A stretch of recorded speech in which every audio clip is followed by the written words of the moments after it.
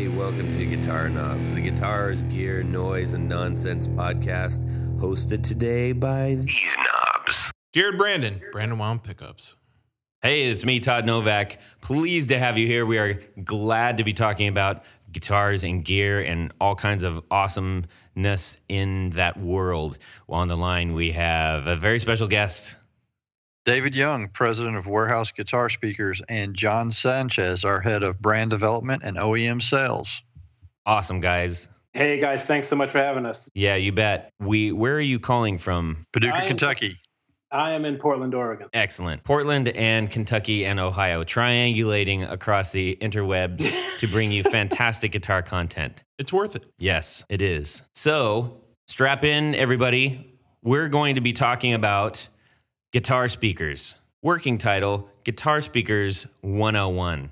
And the goal of our interview today, we're going to be hearing from these two gentlemen from Warehouse Guitar Speakers because they're experts in guitar speakers, and most of us are not.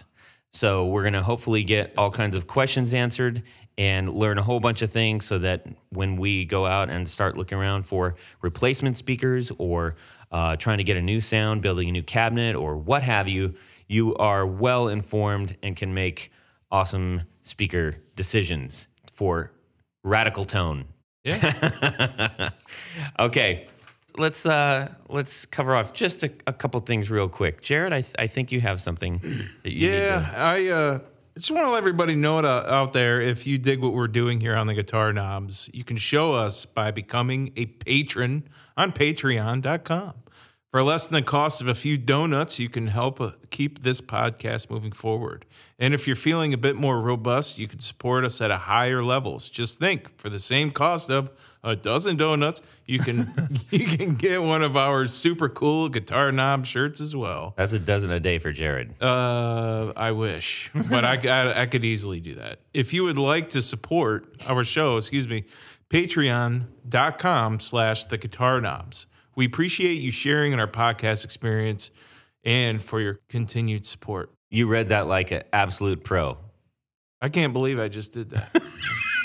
Trip over my words and all that kind of thing. I felt like that was a professional level commercial right there. That was awesome, man. Yeah. Good. Yeah. All right. You should hear him play piano. So, What? I don't know. That's actually from it's one of my favorite quotes. I think I'm going to end up getting tattooed at some point because I sing in a couple bands, and I have an affinity for some of the Smiths lyrics, and I've never fancied myself as a singer, but I get told every once in a while I'm okay at it. So I thought, somewhere along the lines, having the lines, I know, the line from the actual song is, "I know you and you cannot sing." And he says, "That's nothing. You should hear me play piano." I love that. I think it's fantastic. What's it from? That's from Queen is Dead. Oh. Anyways, tally ho. Segue into guitar stuff, reality speaking. All right, let's talk about what we did in our guitar worlds this week, gentlemen. How about we start with David? What's going on in your guitar world? Well, the thing that's going on in our guitar world is we're working on our all pedal website. So a lot of people don't know, but we don't just make guitar speakers. We actually are an OEM manufacturer of guitar pedals, and we're working on adding a shopping cart so that all the DIY guys have access to all the just potentiometers and closures, all the raw parts that they need to repair or build their own pedal. We're working on that shopping cart feature. That's Cool. awesome. I love building pedals myself in a very DIY fashion. Actually, I have one on the desk right now. Ooh. Are you going to be doing kits or anything? I've really considered it, and so when the shopping cart is live, there won't be any kits to that day. Mhm. But in the future, it's a strong possibility. Cool. So it's something that's going to potentially grow and grow and grow. Right. More It's parts. basically, we've got tens of thousands of parts that we use for all these different boutique guys, and there's no reason that we can't offer the bulk savings that we have on this stuff to the DIY guys. That's awesome. It's good to have good options out there too. I mean, I know that there's a couple suppliers that are pretty solid, but sometimes, not everybody carries everything. So it's good to be able to have those options. Jared, what's going on in yours? Well, if you guys listen to all the podcasts out there, listeners, our last episode was all about True Tone and isolated power and the advantages of all that. So I was so thrilled and happy and enthusiastic about it. I went ahead and purchased one of their products. One Spot 12, right? Yeah, it was a CS12, Yeah. the One Spot 12. And I have all the power things used up already. So everything's set up now. All the power outlets are used up except for, I think, like the 18 volt 800 milliamp. I'm not using that. I don't know what the heck I'd use that for. And then the two well, that would be for like a Strymon or something like that, like a big monster digital pedal. I don't have a big monster digital, and then two other ones that are really weird. So this thing's got millions of little options on it. It's got the dead battery type of thing, the 4-volt option. Right. It's got everything. It comes with plenty of chords, and you can switch the chords around. Like my Electro Harmonix reverb pedal that had a big old power supply, and it had the 1/4-inch small jack, the 1/4-inch male jack instead of the regular power thing. Mm-hmm. Well, this came with an adapter for that, so I Perfect. don't have to take up another power spot in the outlet. So Awesome. I'm really happy with that product, man. Good. And you can daisy chain some of your analogs ones as within Right. that as well. I didn't need to, but Yeah. I still have that daisy chain from the Boss rig. Yeah. Actually, I set the new unit right on top of that Boss thing, and I still have the pedals sitting on Yeah. that We thing. got to get So, you into a proper board. a big old board. Yeah. I might make my own. That's a good idea. So. Let's see. Let's go to John. Well, next year we're going to be celebrating our 10-year anniversary, and to complement that, we have a lot of new products that are in development. So I've been evaluating samples. I purchased, actually, Sam Ash was blowing out these Gibson the Les Paul double cutaway specials with the G-Force tuners, Yeah. and the price was just too much to pass. So I pulled the trigger. And but while I was in transit, I kept seeing all the hate for the G-Force tuners, and unfortunately, I gotta cast my vote on that side as well. I'm not sure of the longevity and the real purpose of having a motorized tuning component on the instrument. It's really quirky. And I have no problem tuning the old-fashioned way. So Yeah. I don't know how you guys feel, but I feel good with the old school style of tuning my instrument. I don't need another robot. No, No. I feel that if you're a musician, I believe you should be able to, to a certain extent, you should be able to know how to operate the guitar and do some light maintenance. That's how I feel about it. I mean, I guess if you are somebody who's going in and out of alternate tunings, if you're doing a lot of Drop D, or and even crazy more than that, I mean, all chords, kinds of open dra- G. But see, I don't know. I'm sure somebody's got a use for them out there because I doubt that they would have made that product if it wasn't being asked for. especially in a live setting. Right. And a motorized part, which there's obsolescence in there somewhere. It's going to wear out at some point, and is it going to wear out in the middle of a gig and Right. in the middle of a recording session? And with alternate tunings, usually you want to have a certain string gauge to complement that tuning to give you Exactly. the tension you need. And when the guitar ships with 9 gauge, I mean, you're only going to do so many alternate tunings. Sure. Yeah. Innovation, it's better than nothing. So we'll see where it goes. But Yeah, I mean, we're talking about them, so I guess mission accomplished to a certain degree. As for me, What do you have in your hands? I got a brand new pedal, which I'm like over the moon about right now. I had spent about the better part of about 8 hours searching for the right fuzz pedal. What I want is, I probably will end up with a couple fuzz pedals, obviously. I've had some, I've gotten rid of some and everything, but I was chasing a very, very specific one that I couldn't put my finger on. And then I'm also trying to sort out price, and, you know, I'm on a limited budget, so I can't spend like $300 on an awesome fuzz pedal. I want to, sorry, can't. But ultimately, I picked this one, and I am completely sold on this pedal, and will probably buy a few more of them from her. This is a Devi Ever Torns Peaker. Oh, yeah. Get it like Torn Speaker. Yeah, she's a Portland builder, yeah. She makes such a wicked great product. And I dug a little bit into, like, you know, her presence online and everything, and I definitely want her on as a guest. So Devi, if you're out there listening, please get in touch with me. I sent her a note. I'm sure she's very, very busy, but I love this. I absolutely love it. It is exactly the thing that I wanted for my new band, and it's well built, and it sounds amazing. And she signed it on the inside too, which is really cool. You know, It's a nice little touch. We've spoken many times about the notion of having things that are signature in our life. You know, like that. You know, I've said it before. It's a fingerprint from somebody else. It's not. You know, Boss pedals are great, but guess what? You know, every one of them is identical to the one of that model. Exactly. And if you buy a set of pickups for me, like some humbuckers, you will literally get my fingerprint on the bottom of that humbucker. Are you going to pay me for that plug? Holy moly. Yeah, I did. I already paid you on my way in. Anyways, so yeah, if you're not familiar with Devi Ever, she basically her website is fuzzgoddess.com. So she pretty much only makes delays. No, I'm just kidding. She basically only makes fuzzes. She makes a couple other pedals, but she does fuzz so well. I love it. I love it. I love it. And I'm gonna get some more. There's a couple more that I'm after, and they're super affordable. But anyways, okay.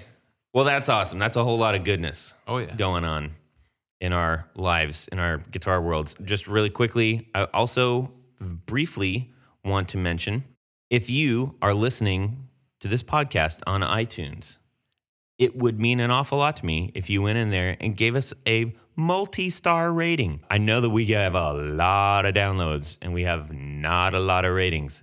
I don't need a ton, but if you have time, it would mean a lot to me, and it would help us get our podcast up there in the search. Also, want to mention that Alchemy Audio Gear Swap at Fort Knox Studios is coming up in Chicago, October 15th.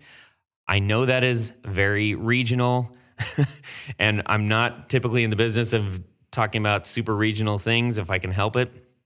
But because we're going to be there, I feel like we should mention it. And it's going to be super fun. All kinds of dealers and individuals buying, selling, and trading. A vast array of musical instruments, gear, records, and other cool ephemera.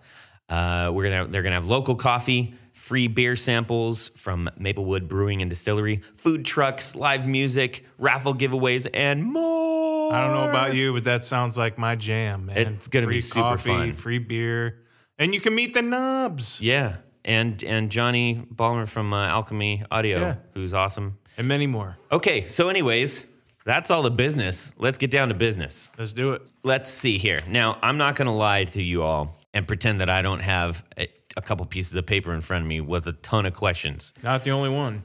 Because it's important, and I want to make sure we cover off as much information as possible so that after you hear this podcast, you don't have to spend hours on the internet trying to figure out how to buy a new speaker for your cabinet. I hope we succeed. Okay. Yep. Warehouse guitar speakers. Guys. Yes, sir. I contacted you because, well, you're not too far away from us, number one. So I like that. The whole like, you know, keep it semi-local, I suppose. Yeah, you're in Kentucky. One thing that impressed me about your company is that you have a huge array of product. You are clearly authorities in guitar speakers. And we want to make sure that if we're going to talk about this, that we talk to somebody who not only knows just their product, but has an understanding of the whole landscape. And I say that addressing you guys because I know that a lot of the speakers that you have are modeled after ones that we are familiar with. Not all of them, but several of them, or certainly the general characteristics of ones that we know. And in order to do that, you have to have a very good understanding of how to get there. Definitely. We didn't come out of left field and try to design a speaker that, nobody's ever heard of or knows what to reference it against. We came out with some speaker designs that would be understandable to the average player. Right. And you have a fantastic website, which is WGSUSA.com. WGSUSA.com. I spend a lot of time on websites, and I know that everybody's like, everybody spends a lot of time on websites. I actually do that for my career too. So I know good websites when I see them, and you guys have a really solid website. And I appreciate that as a consumer, being able to get to information clearly, being able to navigate clearly, making sure that I feel like I really want to buy the stuff that's on that site. You guys are doing a good job of compelling me to do that. Thanks. I appreciate that, because I am the same way when I'm shopping online. I need it to make sense and just flow right. And, we spent a lot, we invested a lot into making the site deliver the content that you want and just be simple to get through. Mm-hmm. It is. So why don't you tell me a little, why don't you guys go ahead and give us like an overview of what you're about besides my little blabbering on? The main thing we're about is making a great product in the United States. We're not mining the raw material magnets are made of and compressing that material into the shape of the magnet here. So a lot of the components, they're sourced all over the world. Like our cones for the British Voice series, for example, those cones are from one of the best cone suppliers in the world, Kurt Mueller. And we've chose them because they have the longest track record in the industry for the best British sounding cone there is. And just providing a product that is as true as it could be to the 60s and the 70s or whatever era we're targeting a specific model for. That's our main goal, and to do it in the States as much as humanly possible. We appreciate that. Oh yeah. Yeah, that's big. I think it's important. John, do you have anything to add to that? Yeah, so Bart and David brothers, their father started in the industry 50 years ago. So a lot of people don't know the pedigree that the Young family has in this industry. The father started out in the supply side, selling components to a variety of customers, and as he developed in the industry, he got a job at CTS, was the head of engineering and head of sales in a very short time, and his career flourished from there. And during that time, the brothers, as they got older, they wanted to get involved in the business. And one thing that the father, instilled in them, which is evident with WGS's approach to building components and catering to the diverse user group that we have, is deliver on quality, deliver on price, and do the right thing. And there was a lot of skepticism on this company when they launched 10 years ago. And here they are 10 years later with a wealth of components for every skill level and every genre of music, and just about any budget can participate in what we offer. That's pretty good. I'll buy that.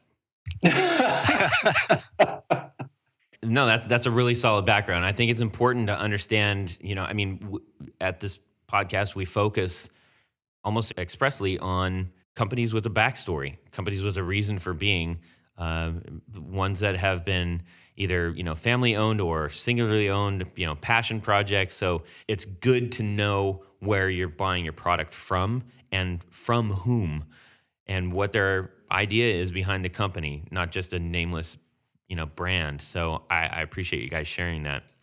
Absolutely. We're not building these things for ourselves. It's our user group, OEM end user that's given us this company this life, and it's a pleasure to cater to them. We've got a lot of new things coming out for 2018. Cool. Yeah, you guys can maybe speak to some of those once we get through our 101 here. All right, gentlemen, let's do this. I have a couple setup questions that I want to go through. Then we're going to talk about the anatomy of a speaker, which you wouldn't think that there's that much to until you start looking around on the internet and you're like, oh my gosh, I don't know jack. I know what doping is. Yeah. Jared's very proud of that. He's mentioned that a few times. Exactly. Then we're going to go through some of the characteristics of a speaker, as in what is its personality and how does that become so? Then we're going to cap off with some sort of general follow-up questions. So now you have all that knowledge. How do you put it into action? Sound good? Yeah, let's go for it. All right. Great. I think just a very broad question, and we can keep this, keep it relatively brief because we're going to dive in big time in detail soon. But what are a couple of the key factors that determine speaker tone? I'll take that one. The suspension, super critical. It involves so many different components of the speaker to make up the suspension. Spider stiffness, the edge treatment, cone material, the resonant frequency of the cone, and the type of dust cap you use to keep it simple. I'll stop there. I'm so excited because I have all those written down that we're going to get to. That means I did it right. Yeah. Now, the cool thing is, if I was reading that about a product like, oh, our blah, blah, blah, and our blah, blah, blah, I'd be like, what? Right? So that's why this is going to be so great. Yeah. Okay. So what are what's one of the biggest myths or mistakes people make in choosing speakers? Like is there any, I don't know, unicorn dust terms or, that other people use to try to sell you a speaker or what are some of the, what are some of the myths here or mistakes that we make? I don't know about a myth of other people selling you a speaker, but I would say since this is a 101 podcast, one of the just mistakes you do not want to make is to buy a speaker that's rated for high wattage, high power handling and put it in a low powered amplifier. Aha. Because to make a speaker sound like it's supposed to sound, you have to push it and get it into that sweet spot. Right before it sounds like you're going to tear it up, that's the sweet spot. Whoa. Good. So that means I wonder every once in a while when I'm like really, pushing the volume on mine. And that's good to know that is actually what it's supposed to be doing. Yeah, I've kind of thought that might be one of the big ones. Like, bigger is better, more is better in most cases. But I think as we go through some of these over the next little bit of time here, we will understand that is not the case. So let's discuss the anatomy of a speaker. All right. I know that if we took a speaker apart, there's, 7 to 10 parts, generally speaking? Yeah, 10 to 12. Okay. I underestimated. So let's get into that. So let's start from the back and work our way all the way up to the front. Can you go through some of those parts? Yeah, you've got the T-yoke, the magnet, the top plate, the basket, coil, cone, spider. Did I already say spider? Yeah. All right. Dust cap, edge treatment. There's probably 3 or 4 different adhesives that we use on any one design because the type of adhesive makes a huge difference in all the different joints. That is something that we will definitely want to hear more about. Let's start with the magnet. That's kind of like a big one. I'm going to kind of go through a handful of these so that we get a better understanding of everything. So the magnet is obviously one of the most recognizable parts of a speaker, and some of them are huge and some of them are small. And I feel like I can attribute it to when you get your first house or something like that, or your first apartment, and you switch out your shower head. And you're just like, oh, I got to have the big giant rain one. And really, a lot of times the little tiny one gives you the most jam. So there is some truth to what you're saying, and there's some fiction to what you're saying. So a larger magnet, especially when we're talking about ceramic magnets, usually that's going to give you more low end and tighter low end. But there does reach a point where sometimes manufacturers are just putting a huge magnet on there to make you feel like you're getting more bang for your buck because the ceramic magnets aren't terribly expensive. So they can right. put a lot of mass and weight in a product and make you feel like you're buying more. But like I said, if you want a certain amount of low end tightness to it, then you are going to need a larger magnet physically in dimensions when you're talking about the ceramic material. Okay. Well, that I fell into that trap early on in my guitar life. I was like, that one's big. Right. What about so you touched on ceramic? How about the materials? I know there's ceramic, there's Alnico, and there's neodymium. Neodymium, you got it. Yep, there's those three, and Alnico is definitely a premium magnet material. You can tell that if you've ever tried to purchase an Alnico speaker, you have to really pony up some cash for them, and the reason is the Alnico material will give you more compression on the top end and more of a sparkle, generally speaking. So if you're really going for some chime, a lot of times I'll recommend a speaker that has an Alnico magnet. And then neodymium, that right there, if the first person to market that builds a good neodymium speaker that sounds like one of the old school vintage speakers, I mean, that's the holy grail. But the magnetic properties and characteristics of the motor, it changes when you start using these different materials that have different densities. So it hasn't been done yet. It's on anything that's commercially available, in my opinion. But that's not to say it won't be done in sometime in the near future. Well, it's kind of like pickups. Pickups, the Alnico pickups are more of a more expensive to make than the ceramic. So Jared builds pickups, just in case you guys didn't know. Right. It's also the alloy. It's aluminum, nickel, and cobalt. And right. Cobalt and nickel, they're just every year they're going up in price, and obviously the industry feels that as well. So can you tell me a little bit about voice coils? The voice coil is what takes the signal coming in from your guitar and your amplifier and interacts with the invisible magnetic field of the magnet, the T-yoke, and the top plate. Those four components make up your electromagnetic motor. So the voice coil is kind of the start of the whole suspension system. Okay.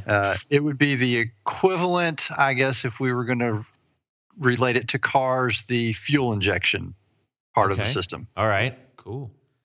And then is there huge variance within voice coils, or is it sort of like voice coil is a voice coil? Oh no, there's a lot of variation that goes into voice coil design that's going to affect your sound, because the voice coil is glued to the spider in the cone, and all these different components have their own resonant frequencies, their own flexibility, hardness, and softness. Mm-hmm. So all of that is going to build up into the final tone that you have. Is that something that is, I mean, for lack of better terms, a kind of proprietary part of the speaker? Whatever. There is a huge amount of engineering that is hidden away in the specs of a voice coil and the specs of the electromagnetic motor itself. I see. So just something as simple as how close does the top plate get to the winding on the coil. Not only does that affect the direct magnetic strength of the motor, but you're also talking about the air in the gap of the electromagnetic motor. So how much back pressure is that voice coil having to move in and out of when it moves in and out of that structure? So you mentioned motor a few times. Is that a specific part, or is that just sort of the combination of some of these parts? Yes, it's a combination. It's a combination of the T-yoke, the magnet, the top plate, and the voice coil.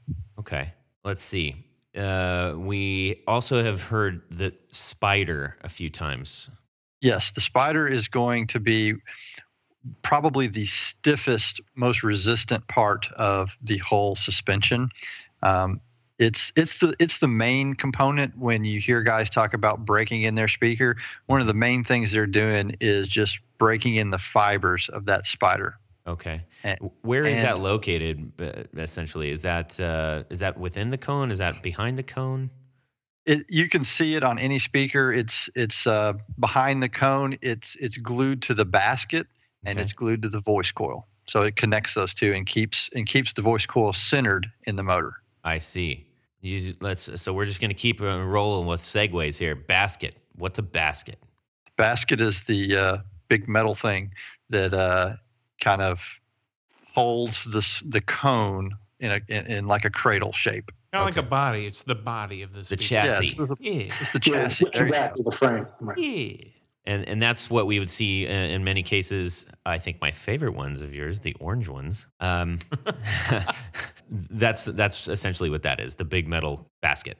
Right. And so one of my ideas early on in this is, we could build all these speakers all in the same basket color and save a little bit of money by not powder coating them different colors. Uh-huh. But to me, it was important to communicate visually what the user might expect to hear in sound. And I don't remember how we came about that orange, but I do know it's one of my favorite colors as well, because my dad went to University of Tennessee, and of course that's their color as well. The Vols, is it not? Yeah. Yes.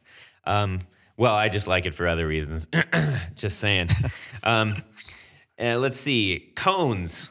This is the part, right? I mean, I could go on for hours on cones probably. Cones are made of paper pulp, and honestly, I kid you not that the trees and the water quality and all of the things that go into making paper pulp and paper cones is just not what it used to be 50 years ago. And that's if you want to get on the microscopic level, but on the more macro level of things that we can control today, you have to buy cones from a cone company that knows what they're doing. Right. And that's something that we just from day one, no questions about. I mean, you pay more for them, mhm. but it's totally worth it. You're talking about the pulp. When it comes down to I know that if you look at certain speakers, certain feel like they have almost a pattern in them, or there's the wire or ribs that are in them. Can you talk about some of the elements of that, like thickness, consistency? Is it flat? Is it smooth? Is it ribbed? Density. Yeah. Yeah. All of those things, the thickness, the smoothness, the density, all of that is going to make a huge impact on the sound quality that you get. Honestly, when it comes to the options that are out there, we reach out to the cone manufacturers quite a bit for suggestions they can offer from their decades of experience in manufacturing cones. We were fortunate in that my dad actually owned Holley Products for 15 or 20 years, which is the world's oldest paper cone manufacturer. Wow. So a lot of the experience we have with cones was from the family history of manufacturing paper cones. He sold that off in, I think, 1987 when I was, 7 years old, but it's stayed with us, and we've just had lots of sourcing, and we know what works and doesn't work.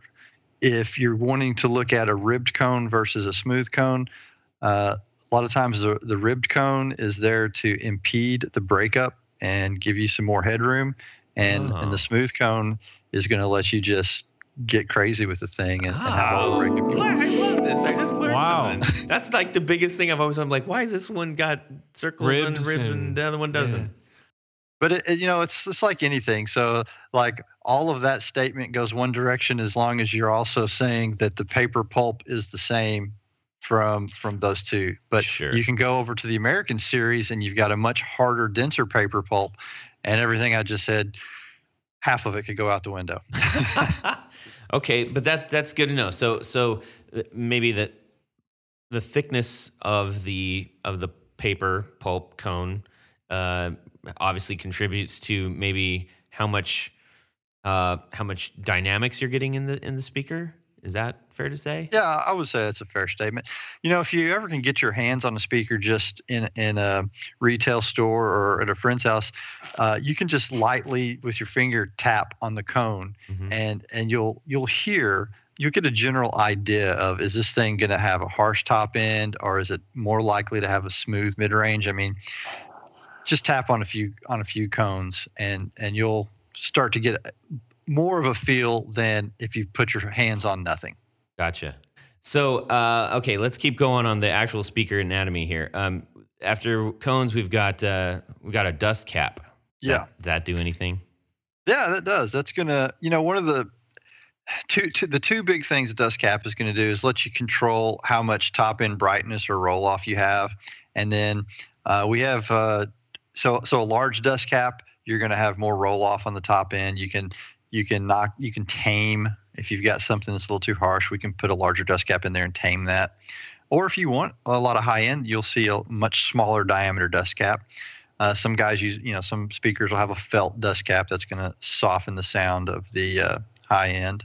And then also we have mesh dust caps, and that's going to have a whole effect on the suspension of the system, because the cone and the dust cap are going to have less air resistance when it's trying to push in and out of the motor.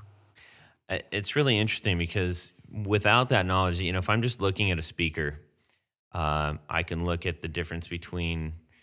I won't name the names yet on your site, but I can look at one that has a smooth cone and a tiny dust cap, and then I can look at one that's got a rib cone and a fat dust cap, and I'm like, that one looks cool and awesome and meaty, But that may not at all be what I need for my sound. And I didn't realize they had more than one purpose as well. That's pretty cool.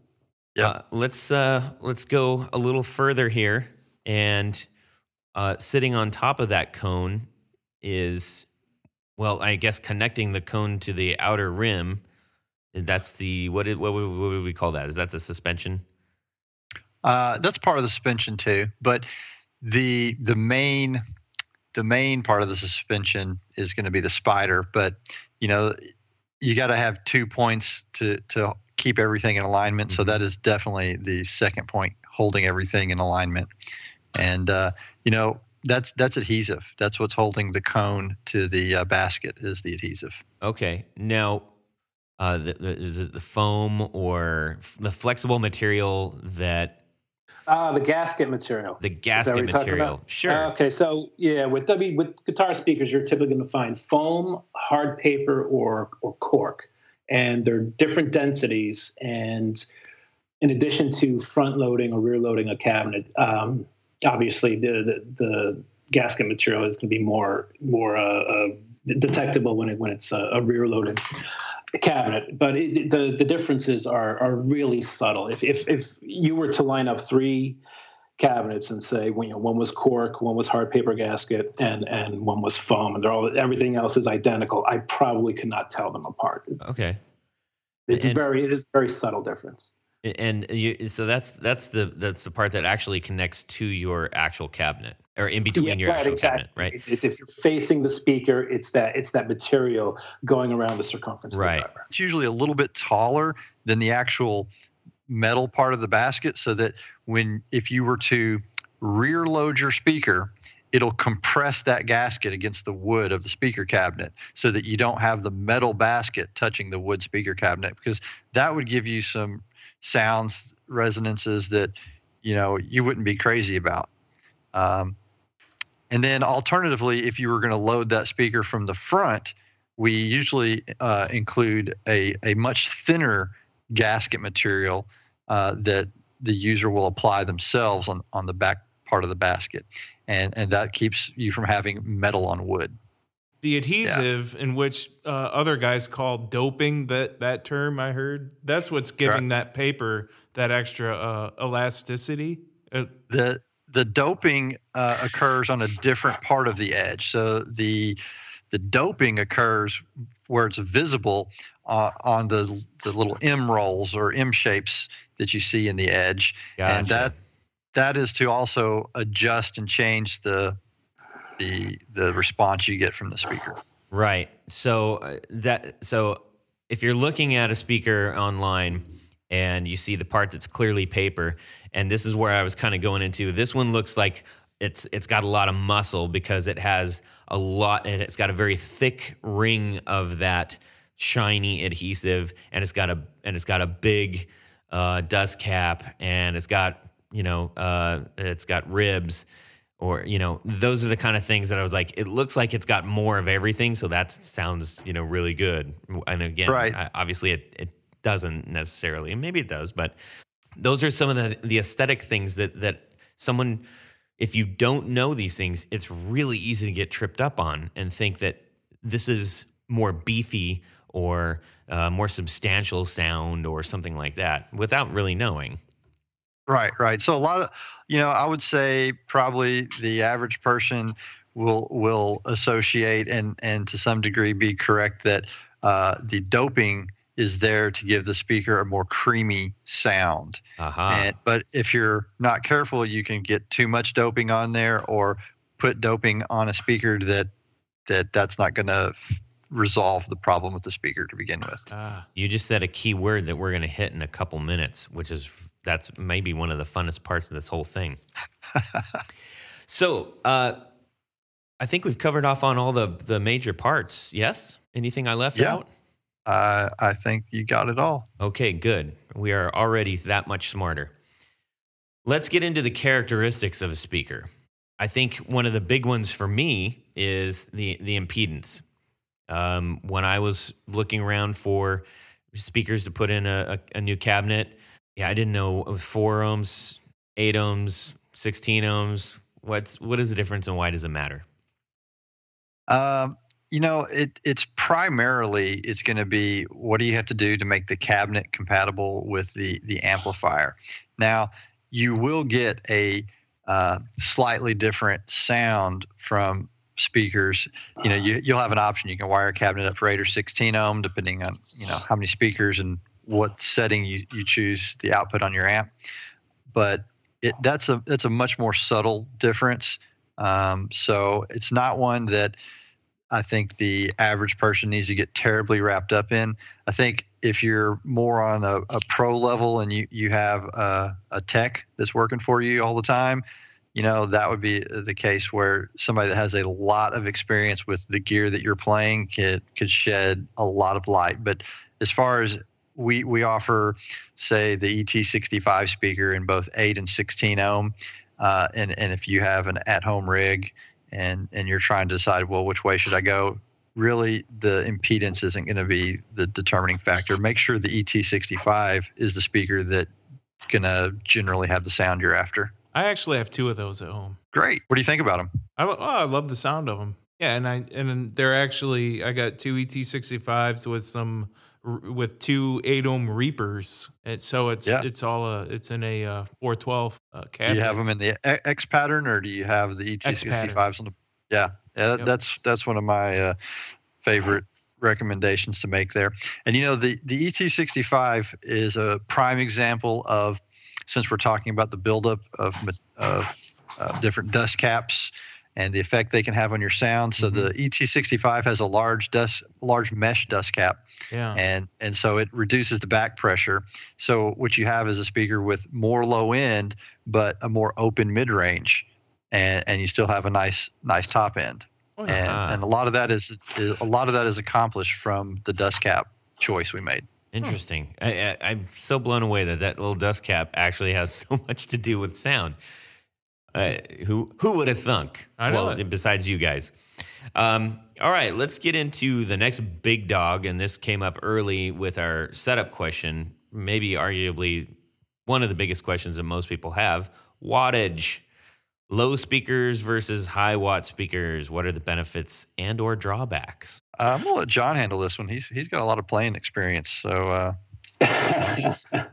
well, obviously the output of your amplifier and the genre of music is going to be a really big influence over your speaker choice. So, let's take like an AC30, for instance, 30 watt amp paired with 30 watt speakers, a pair of two 15 watt speakers, and matching, watt for watt with the speakers of choice, is part of that end result tone. Just, like in the 70s when people were pairing 100-watt Marshalls with, 412s with 25-watt greenbacks, and getting that the cone contribution as well to that final tone. And I mean, it's all that recipe really does influence the end voicing you're going to get from your playing. So things to consider are, if like I have a Blues Junior and it's only 15 watts.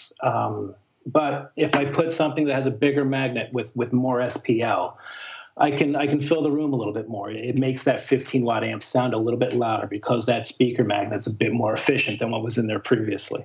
So you can get different combinations that will give you high headroom. If you're using a higher wattage speaker that maybe has a thicker cone, doesn't break up as early, and then you're a slide player or you're doing country twang, that's the combination you should go for. But typically, a lot of players like to match the output of the amplifier. And give the speakers a little bit of room, because as we all know, sometimes these amps have spikes from the wall that can get fed through the cabinet. So, so you mentioned headroom, and I know that's a term that we hear a lot, but can you just describe that real quick for us? Headroom is the amount of volume and wattage you can put behind your speaker before it breaks up. Now, some speakers are designed to break up early. They're designed for gain. They're designed for different styles of music. So, somebody like I said, a country player or a slide player, they're not looking for a lot of early breakup. They want that headroom. They want the speaker to be as clean as possible. And under more demanding situations if they're using a lot of volume.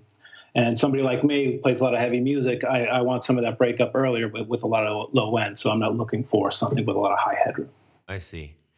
Now, I hope I'm not going to get down a rabbit hole and just say the word taco if I'm about to. That's the safe word. Yeah.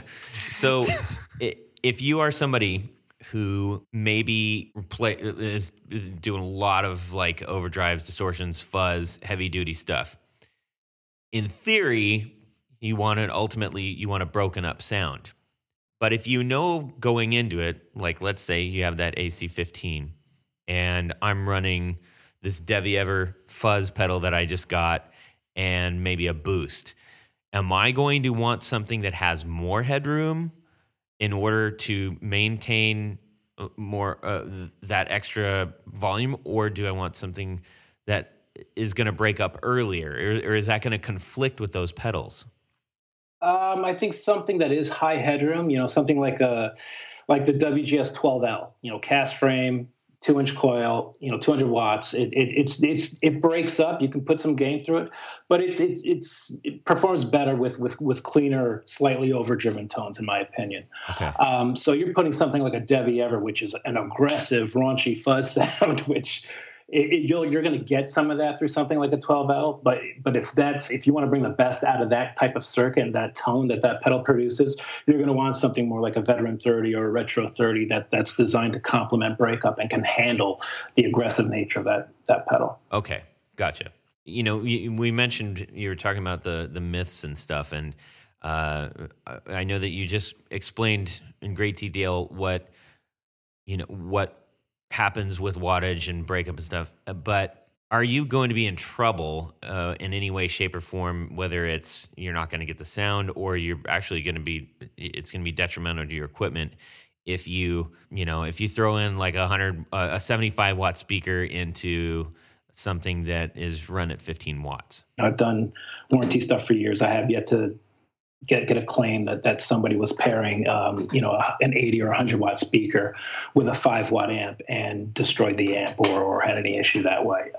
So you're probably just not going to get the sound that you want. Just like as Dave was saying, some of these higher wattage speakers, they're designed for higher wattage because that's typically how they sound their best. There are obviously exceptions to the rule, but if you have a 60, 80, 100 watt speaker, it's going to sound its best when you're really giving it some wattage. Okay, that's good to know.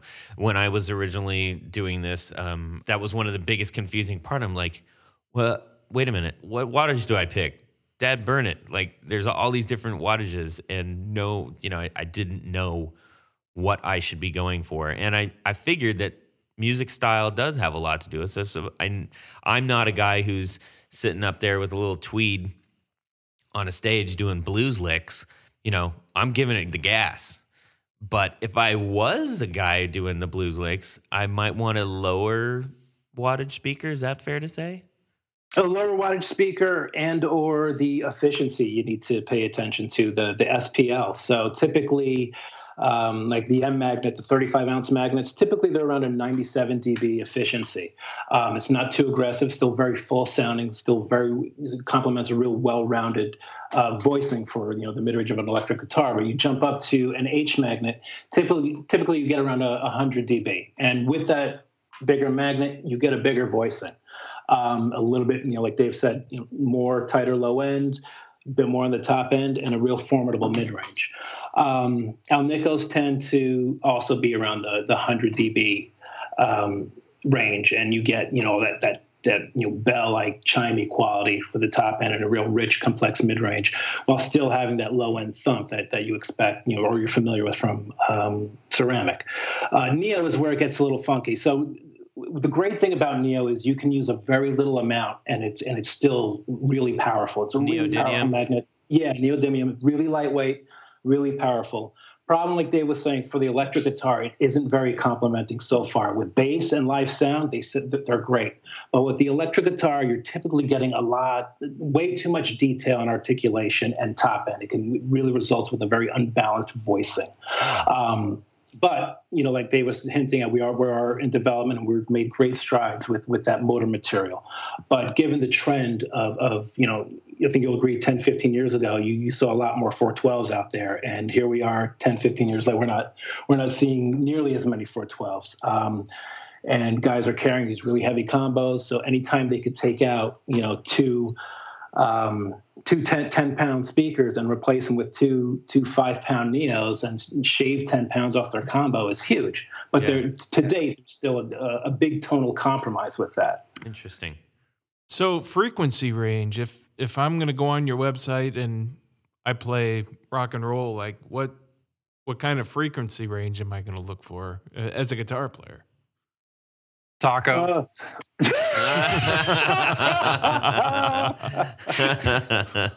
Well played. Okay, so maybe we don't have to go that far into it, but can you give us just a general what does that mean? So the frequency response for a speaker really dictates the application. So guitar, they're mid-range instruments. They don't really go too low. So if you plug a bass guitar into your Blues Junior or whatever guitar amp you have, eventually you're going to blow those speakers because that instrument is producing frequencies those drivers are not designed to handle. PA speakers often cross over with bass guitar because it's the application that dictates. It's the design of the speaker that can dictate the application. Right. So since PA and bass produce similar frequencies, you can comfortably use PA speakers with the right PA speakers with a bass amp. With guitar, you got to for the most part, if you're doing just straight ahead standard tuning stuff, you can pretty much go with any choice. You'll benefit your playing, depending on it's the right impedance, then the right wattage, etc. So we don't need to necessarily fret over, a number or two off of either end of the frequency range when we're talking about just straight up guitar type stuff. Well, the problem is now we have 8-string guitars, 7-string guitars. Guys are tuning down, and the whole doom thing. It's music's evolving, and if you're doing something like that, if you're doing the gent thing or something that's really emphasizing the low end, and your instrument is crossing over into bass territory, then you should be a bit more conscious about what driver you're choosing. If you're playing that really heavy stuff, I would recommend a larger magnet, higher wattage speaker for the efficiency, and because it can capably handle the low end your instrument is putting out into your guitar amp. Okay. Okay, that. Those are all good things that we just learned. Or if you're playing progressive, like prog mandolin. Prog mandolin. I mean, go with a regular, Green Beret or. Okay. So we got all right. So we've heard a few things. We're gonna do a subtle segue here. We've heard a few terms that have gotten thrown out, and the guitar world is notorious for our use of adjectives. An adjective is a descriptor. So I want to cover off on a couple of these, and from a speaker standpoint, I would like you guys to give it your best description of what this means to me if I'm hearing somebody else say, well, this is really this or this is really that. What does it mean? So I'm going to fire off some terms here. Dark. Typically, if someone describes a tone as being dark, it doesn't have the top end presence they're normally familiar with. How about warm? Like that sounds really warm, man. Warmth is really something that's indicative, I think, of most people associated with mid-range. If something is really mid-range present, it adds a certain warmth to the tone.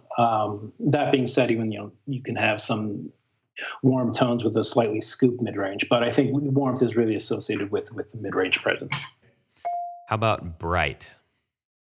Bright is something that it's has a lot of top end treble presence, and something you'll hear with some of these Nashville chicken picking guys, and that snap and that bright snap that cuts through. That's something that's really a part of that style and necessary. How about sparkly? Is that different? Sparkly, I hear that commonly associated with describing alnico tones, or even some American speakers, if they're sparkly and jangly, it's like a lively top end. Okay. Creamy. Creamy can be indicative of the voicing and the breakup. If something is just a really well-rounded tone and the breakup is super smooth and doesn't hit the ear harsh, and it's just really pleasant in every area of the frequency range, I think people describe that as being creamy. That sounds really good. Like I want whatever that is. That sounds like a great speaker. Well, yeah, it sounds soothing. Brittle. Brittle is synonymous, in my opinion, with harsh and somewhat weak. If you're trying to cut through and the voicing is just thin and just falls apart, and you're not you're hitting the guitar and it's just not, the speaker just isn't giving it to you, and for a variety of reasons it could end up with just this brittle, weak response out of your playing. Okay. Boomy is something I would describe as uncontrollable low end. So no matter what your tone stack is set at, and no matter how you're controlling an instrument with palm muting, etc., sometimes there's just a low end presence that just gets away from you for whatever reason. Like I had a 335 and the original stock Gibson pickups they sounded good, except in my opinion, they were just too boomy. No matter what I played on the lower notes, it was the low end just got away from me in a very unpleasant fashion. So I swapped it out for some Lawlers and an RS kit, and it quickly tightened it up while still retaining the low end presence I needed. How about what about boxy? And boxy is it's something small and one-dimensional. With speakers, you want dispersion. People say, yeah, that speaker sounds great. It's really pushing some air. It's really filling the room. And PA guys know this the most. They have to design a box or a line array to project and to disperse and have a wide, sonic distribution, a wide footprint. So if something is boxy, it sounds small. It's one-dimensional. It's not filling the room. Okay. And last one, maybe our favorite, flappy or farty. Farty is it's not my favorite one. Farty and flappy. It's, when you're doing some playing and maybe you're hitting some lower notes and the low end just kind of falls apart. So if you're playing aggressive styles of music and you're really laying into it, the volume, and you're doing some palm muting or whatever, and it just kind of just falls apart. It just kind of gives it away. It doesn't hold together. It loses its density, and that's what flappy farty is. It just kind of speaker just farts out literally. Wow. Okay. So he said flappy, not flabby. No, but I mean, I guess those things are kind of all the same sounding. Like yeah, it would all go hand in hand. Flappy and flabby. It's all not good. Yeah, you don't want none of that, Dewey. No. It stinks. I've always wondered. I would hear people describe tones as a brown sound or use colors. That's a big one. And that's a big one, right? Well, I can't remember this artist's name, but I was watching one of the late night shows a couple weeks ago, and this artist comes on. She starts talking about she literally sees colors when she hears music.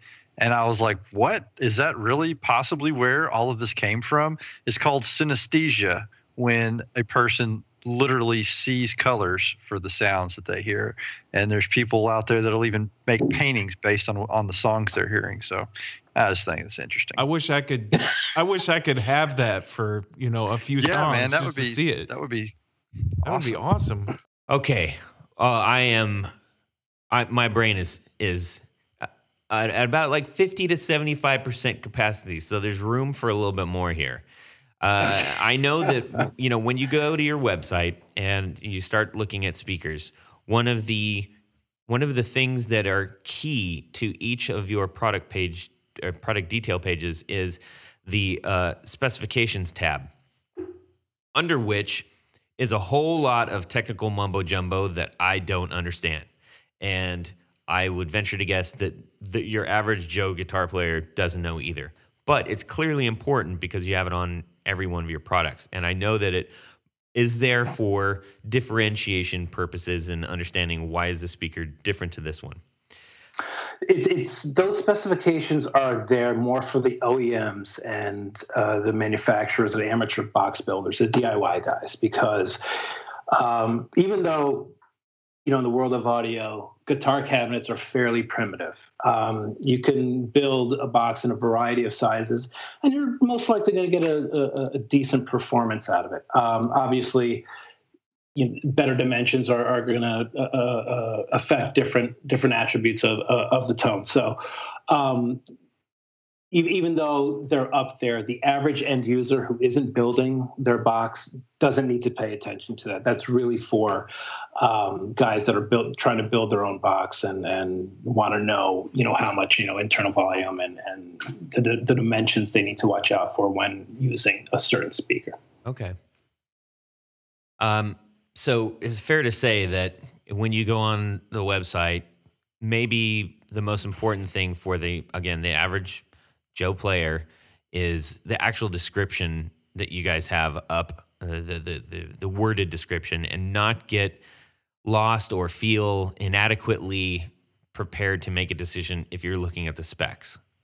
Yeah, I mean, the feel small parameters aren't really there to help you make a tonal selection. What's there to help you make a tonal selection is like you said, description, YouTube channel, the audio clips we provide. Yeah, those are very helpful. Yes, that's really what you should be paying attention to when making your speaker choice. In addition to, the efficiency, like we talked about, the magnet material. If you want something that's warmer and traditional, you're going to go with ceramic. If you need something that's going to give you a little bit more volume, higher SPL, higher efficiency, make sure you're pairing the right wattage speaker and impedance with the amplifier. Those are the key things that I think most players need to watch out for.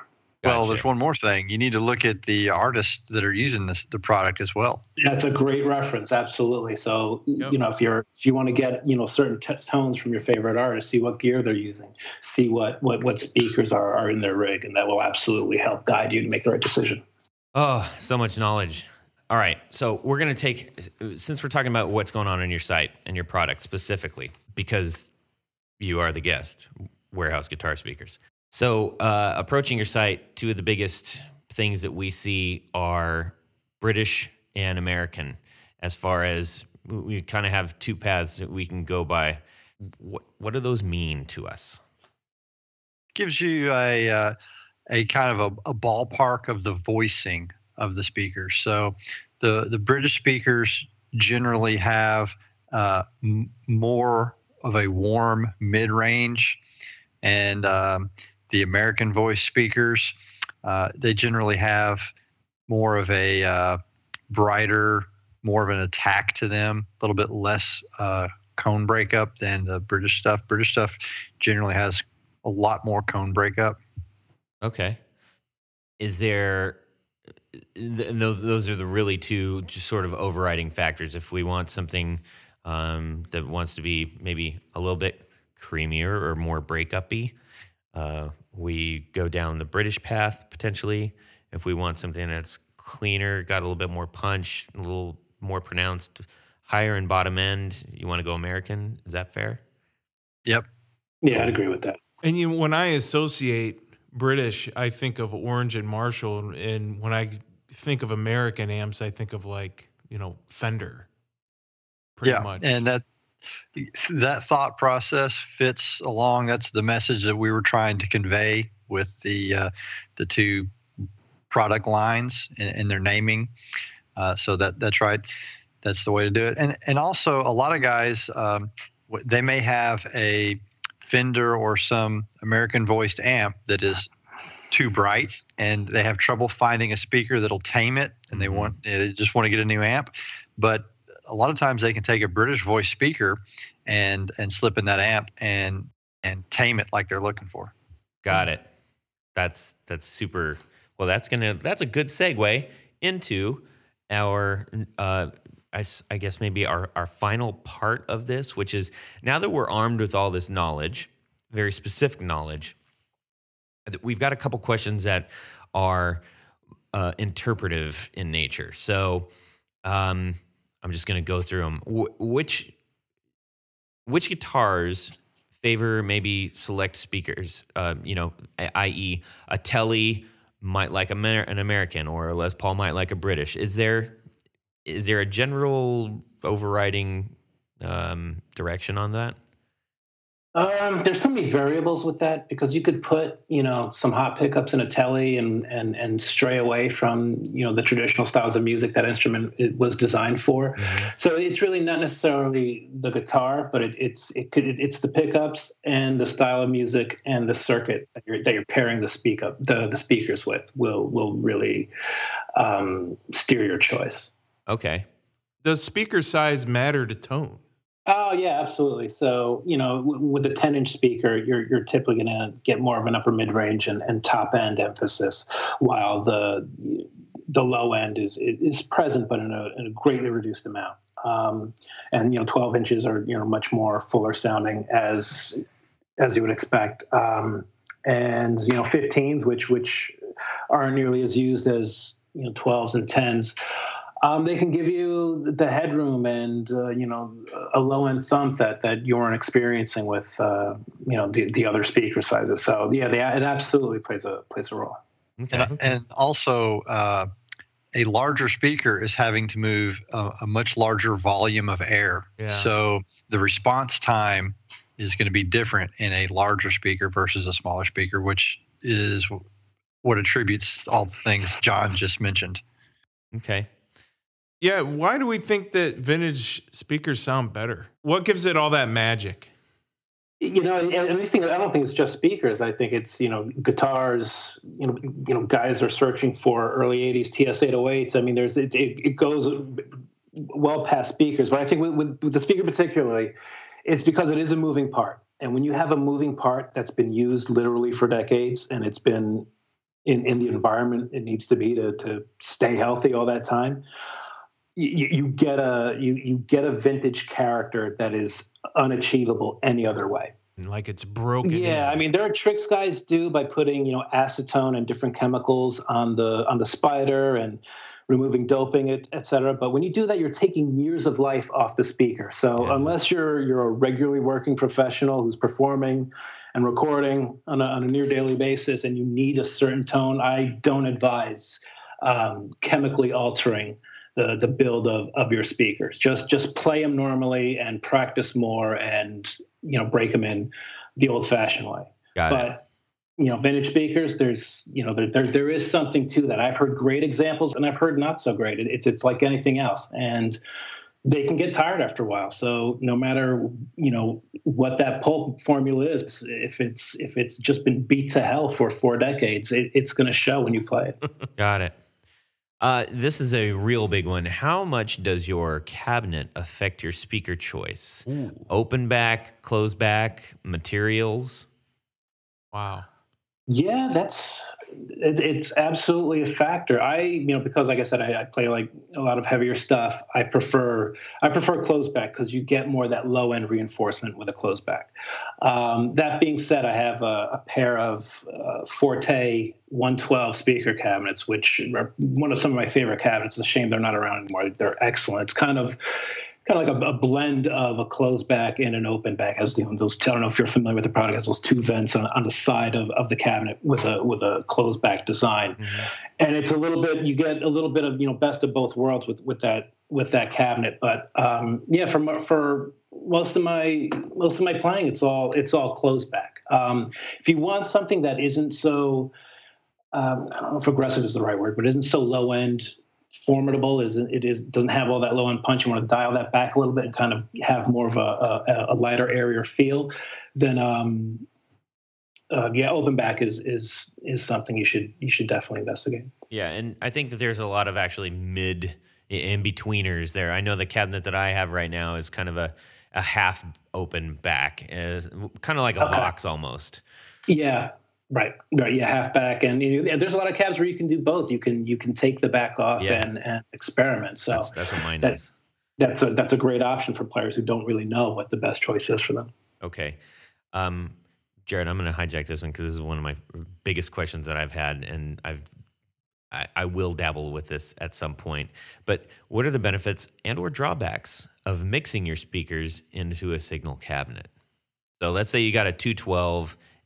You're going to go 2 different speakers. Benefits are it's another way players can really individualize their tone and really customize it to benefit them. Drawbacks are you should be aware of the efficiency of the 2 speakers that you're pairing. You can have good luck mixing different impedances, but I try to keep them both the same efficiency. I want an even performance out of both drivers. Sometimes if you're using one that's 97 dB and the other's 100, depending on the voicing and how that speaker's designed, that 100 dB speaker can just overpower what the 97 dB speaker is trying to do. And you want to pay attention to the voicing. You want them to be slightly different, but not so different that they're stepping on each other. You want these speakers to kind of weave their tones together and produce something that you couldn't get any other way. So as far as voicing and all that kind of thing, and that kind of brings me to cabinet grills. Should my cabinet grill, if it's metal grill or cloth, should that influence what speaker I choose?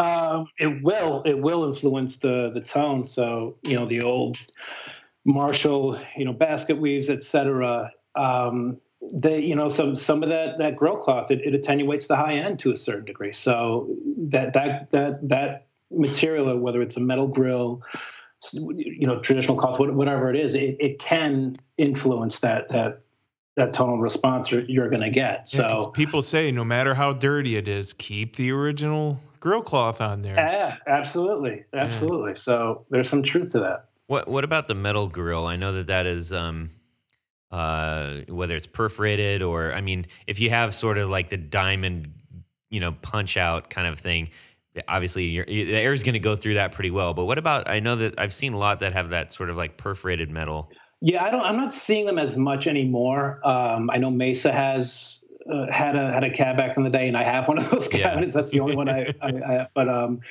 Carbon had one too, I believe. Okay. Yeah. And it does have a bit of an unfiltered feel where it is just speaker just projecting and pushing air right through the grill. So I'm not seeing that as much anymore, but yeah, there is a difference. You are getting a little bit more top end when your cabin is just perforated grill, like you said, as opposed to a sheet of cloth around the entire face of the enclosure. Right. Gotcha. Woo-wee. Holy moly, I learned a whole lot. Can I ask you guys to now squish that into a bite-sized finger sandwich and just give us like, hey, give us a couple key takeaways. I'm on the prowl for a new speaker. I'm what are my top couple of takeaways that I should be mindful of? Just a few things. Bottom line is, whether guitar, pedal, pickup, speaker manufacturer, we're providing tools for you guys to express yourself, and there's no wrong answer with how to do that. Just as long as you're using the right impedance, it has the right power handling, and you've done your research to make sure that the build of that component is going to complement the genre of music you're investing yourself in. But other than that, there are no rules. So have fun, check out as much gear as possible, and get inspired. Thank you guys so much. This has been hugely helpful. I hope for everybody who's listening that you feel enlightened and empowered to go get into some awesome speakers and not be scared about it. And if you got questions, you can always, email wgsusa.com. So please feel free to reach out and we'll help you any way we can. Excellent. All right. Let's get out of Speakerville and head. Well, we're kind of still in Speakerville. Right. So let's do our Would You Rather? Would You Rather? Yeah. So we've got a fun one this time. We were talking about speakers, and speakers go in things. That's right. So would you rather you've got some awesome speakers, would you rather throw them in a custom brand Gold Sparkle? Custom with a K. With a K, like the tuck and roll. Oh, yeah. The beautiful old, crazy looking speedboat material. I love those things. Or are you going to go Marshall white snakeskin? Okay, John. I'm going with the sleazy Marshall white snakeskin. Don't qualify that or anything. Okay, excellent.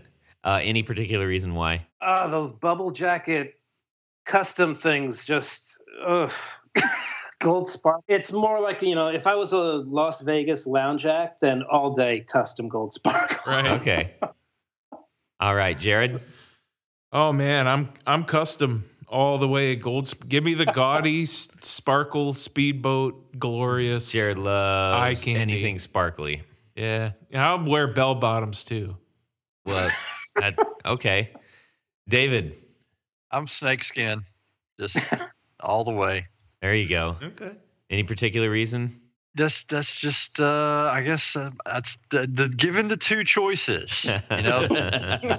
It's a lesser of two evils. I was born in the '80s, so I mean it's just fitting. Yeah. I get you. It'll match your boots. At least we didn't say purple snakeskin because those exist and they're awful. I've seen them. I'm going Gold Sparkle Custom for sure because it kind of lends itself to some of the music I play, which is sort of it isn't what you think. It isn't Las Vegas lounge, and it isn't full on. It's not glam or anything. It's sort of dirty Detroit. Kind of stoogey, So I was like, put that in there. You want an old beat up one? But I want the tall one with the vertical, so crazy. 412s. Custom came out with some crazy stuff back in the day, man. Yeah. All right. Well, awesome, you guys. This has been so much fun. We're so glad that you came and did this for us, and I really hope that our audience can go out there and get some awesome tones and. Hopefully visit your website to do so. Thanks so much, guys. Really appreciate it. All right. So, the guys over here at Warehouse Guitar Speakers are got a little something for everybody out there. And by everybody, I mean not just the people who are interested in purchasing, but I think this is an admirable thing. It's going to potentially help a lot of people. Go ahead, guys. We absolutely want to support the community that's been so good to us over the years. So if you're a victim of Hurricane Harvey or Hurricane Irma, and need assistance getting your rig back together with getting some speakers, please think of WGS. We absolutely will go to bat and get you the right discount, the biggest discount we can, and help you get your rig up and running. Guys, thank you so much. That's a very generous offer, and I'm sure everybody out there that is affected is happy to hear that. So we'll make sure that they get the message in every way possible. It's been quite a show. All right, everybody. So we want to thank our executive producers, Tom Barazin and Martin Cliff, and David Wolfson, and Matt Brammer, and Carlos Mancha for their support. Thank you. And they are good friends of ours now. They're patrons. Yeah. So, hey, if you want to become an executive producer, you can head on over to patreon.com/theguitarknobs to find out how. And I'll say your name clearly so everybody can hear it. All right, everybody. One thing left to say, thank you to Warehouse Guitar Speakers, and subscribe! Yeah. Well, that's it for these knobs. Please visit our Patreon page at patreon.com/theguitarknobs. Visit our website at theguitarknobs.com for all of our past episodes, 4 on the Floor blog, and other good stuff. You can connect with us on social too at our Facebook page and share your gear and stories on our Facebook group. Also, be sure to check out our Instagram at Guitar Knobs. Catch you next time.